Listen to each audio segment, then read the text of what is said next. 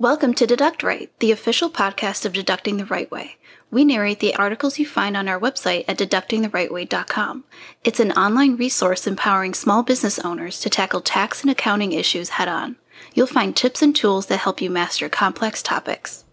Before we begin, let's go over our disclaimer. The information you hear does not replace or substitute the services or consultation with trained professionals in any fields such as accounting, finance, business consulting, legal, or psychology. You should speak with your representatives before implementing any tips. Only a licensed professional who has reviewed your file is in the best position to advise you. My name is Iris, the co-founder of Deducting the Right Way, and I'll be your narrator for this episode. Business Bartering 101, How to Handle Your Exchanges.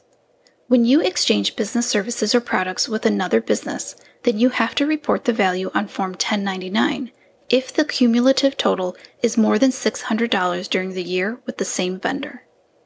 Do I pay tax on bartering? Yes. Even though you did not accept cash, you still have a reportable transaction.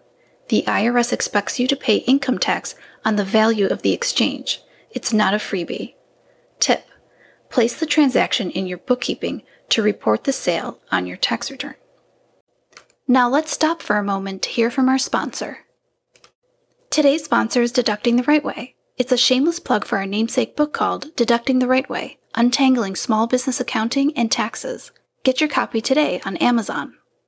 Now let's resume our content. Barter examples. You own a law firm, and another person owns an IT support company. You agree to help them with their corporate documents for 6 months of IT support. You sell t-shirts, and another person sells handbags. You agree to sell them 15 t-shirts for 5 handbags. You own a grocery store, and another person has a handyman business. You agree to give him a $500 gift certificate to repair your leaky roof. Tip: add a barter account to your chart of accounts to track the barter exchanges. Visit deductingtherightway.com to find useful information that helps you become a better small business owner. Check out our store for templates, forms, ebooks, on-demand training, and live mentoring. We offer free and paid options. Thanks for listening to our podcast episode. If you're enjoying the content, please keep tuning in.